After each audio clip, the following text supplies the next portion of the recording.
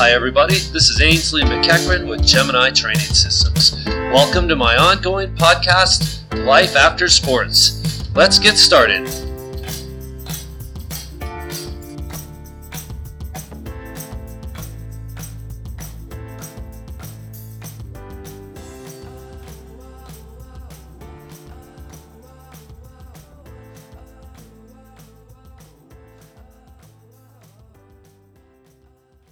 All right, with me today, you guys, I have BJ Bedford, previous swimmer, and we are talking to her today as part of our ongoing podcast, Life After Sports. Thanks for joining me today, BJ.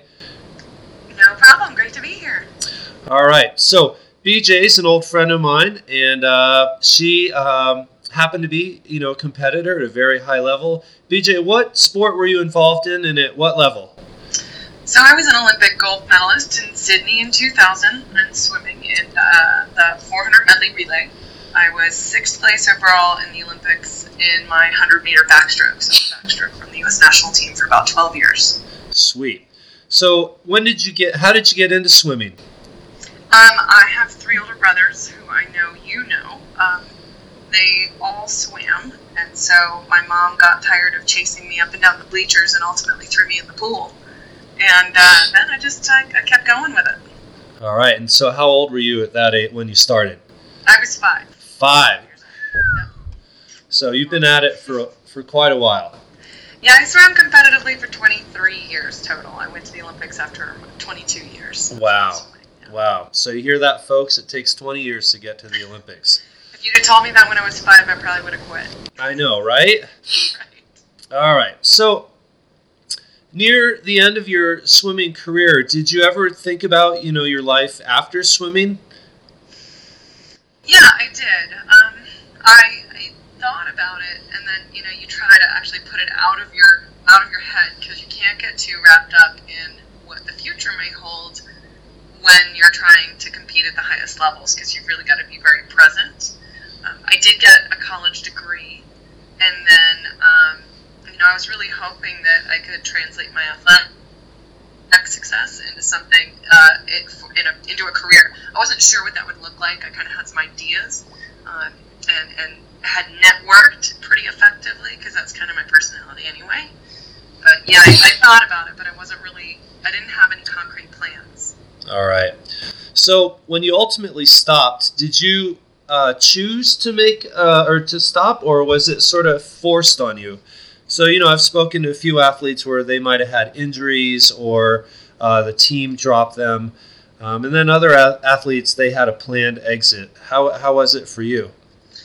So it was kind of a combination. I had a contract with Nike through 2000, and then my contract ran out. So in that way, it was not planned. I mean, I was hoping, to set world records at the Olympics and then give Nike a reason to renew for another 4 years.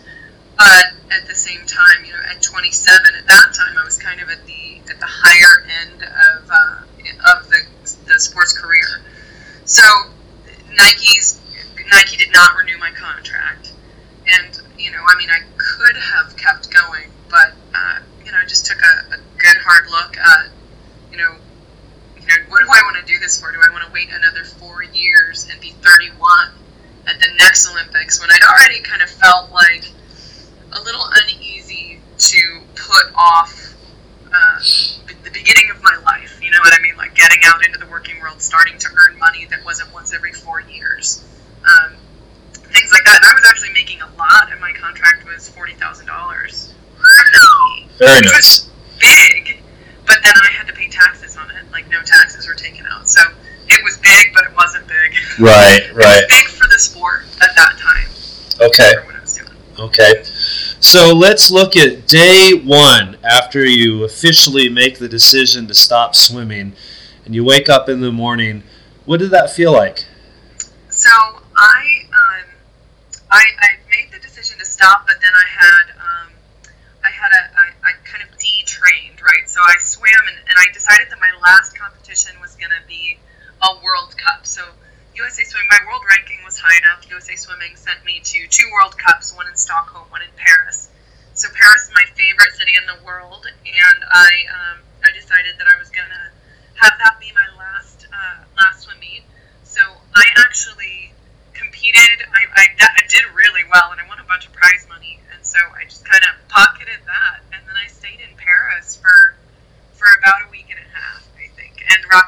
Marciano, who was she was a 200 backstroke, I think, bronze medalist. She lived in Paris, but she was actually going to the south of France, so she let me have her apartment for the week. Wow. Yeah, I know. What luck, huh?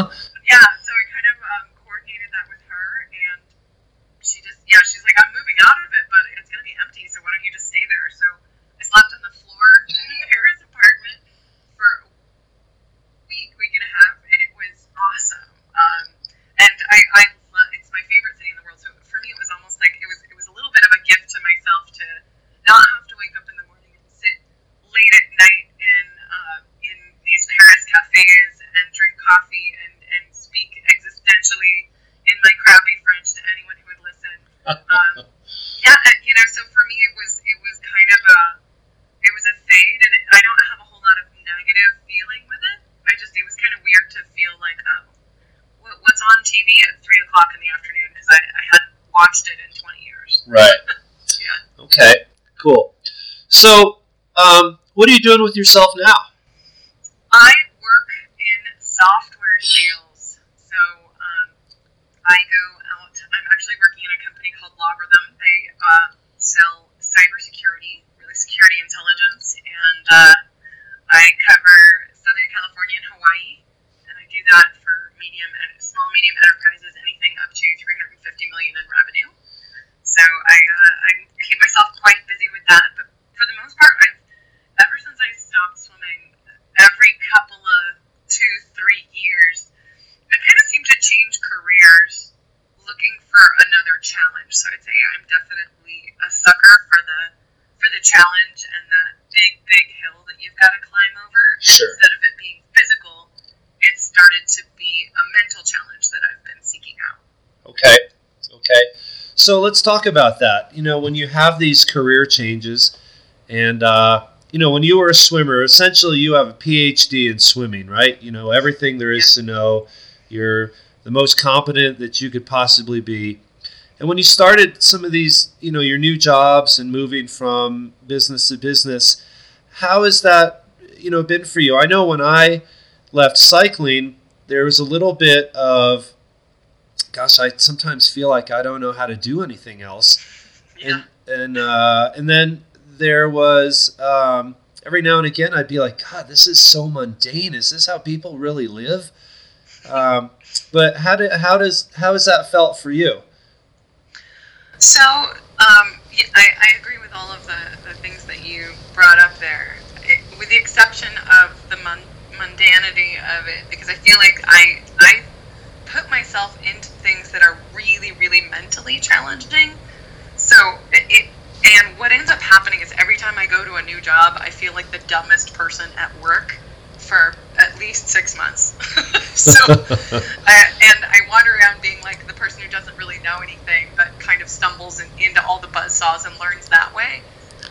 Because I'm not so great at doing all the reading. I'm really an experiential learner. So I just kind of go and try to figure stuff out and work with people who've done it before and watch them and learn that way.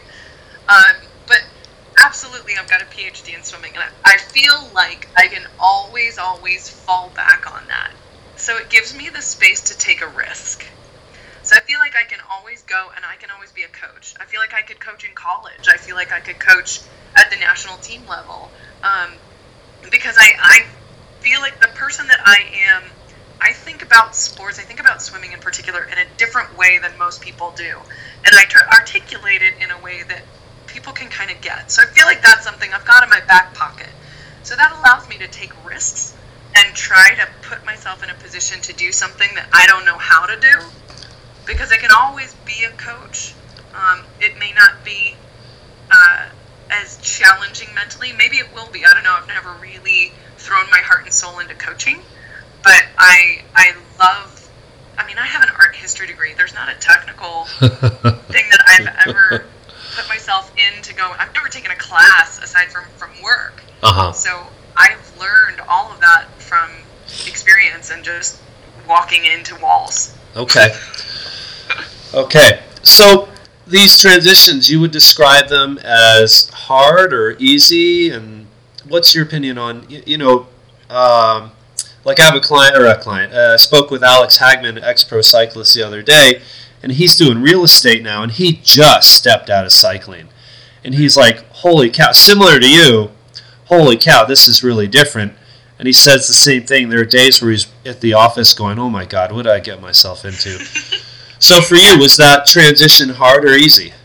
Well, first of all, I feel like if you're not saying, oh my God, what did I get myself into, you're not doing it right. I mean, you've gotta put yourself out there on the train tracks.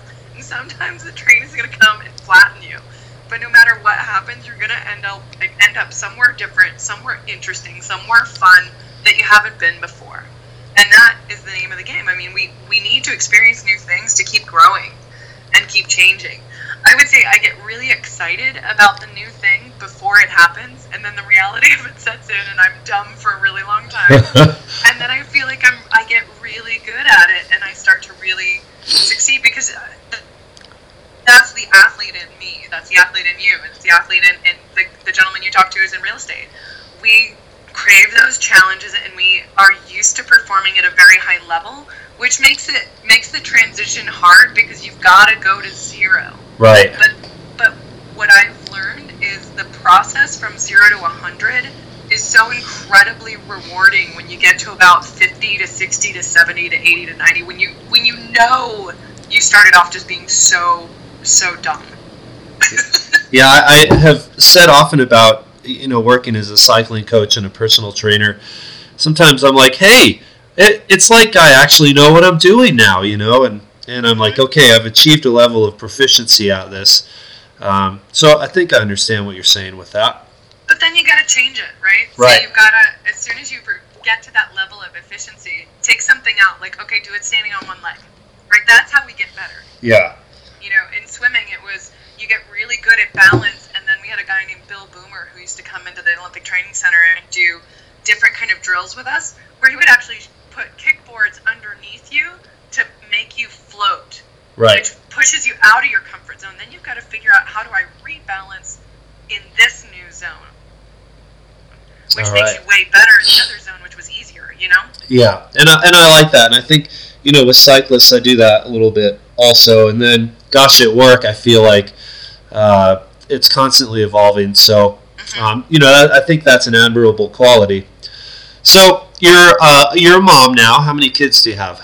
I've got 2 kids. They are 8 years old and 10 years old. Bronson is my son. He's 8. And Arden is 10. All right. Daughter. Have they expressed any interest in swimming? So Arden loves swimming. Bronson likes swimming summer club. They don't really like swimming year-round. Bronson got my husband's hand-eye coordination, so he likes to do other sports, and Arden walks into stuff, so she is the swimmer. All right. Yeah. So, BJ, tell me, what's next for BJ Bedford, or BJ Miller, I should say? Yeah. Well, right now I'm in the process. I started my new job at Logarithm about in December, so I'm 5 months in. So I'm just kind of getting the hang of the things that I'm selling. And I was telling my boss the other day, like, I feel like I'm at that point where I know enough that I want to tell you every single thing that I learn or that I know, and I don't know enough to shut up. So I think for now, I'm probably here for another year or two, and my boss and I have created a really good career path, and I think that I'm going to continue to evolve in this company. It's got a great culture. It's a really cool, really good group. So I'm hoping to make this one a longer stretch and see if I can, stretch out my capabilities and learn some new things along the way. All right, I like it. Well, BJ, thanks very much for taking the time to talk with me today. Again, folks, with me I have BJ Miller. She's a former Olympic swimmer and now career woman extraordinaire and an old friend of mine. And again, this is part of my ongoing podcast, Life After Sports.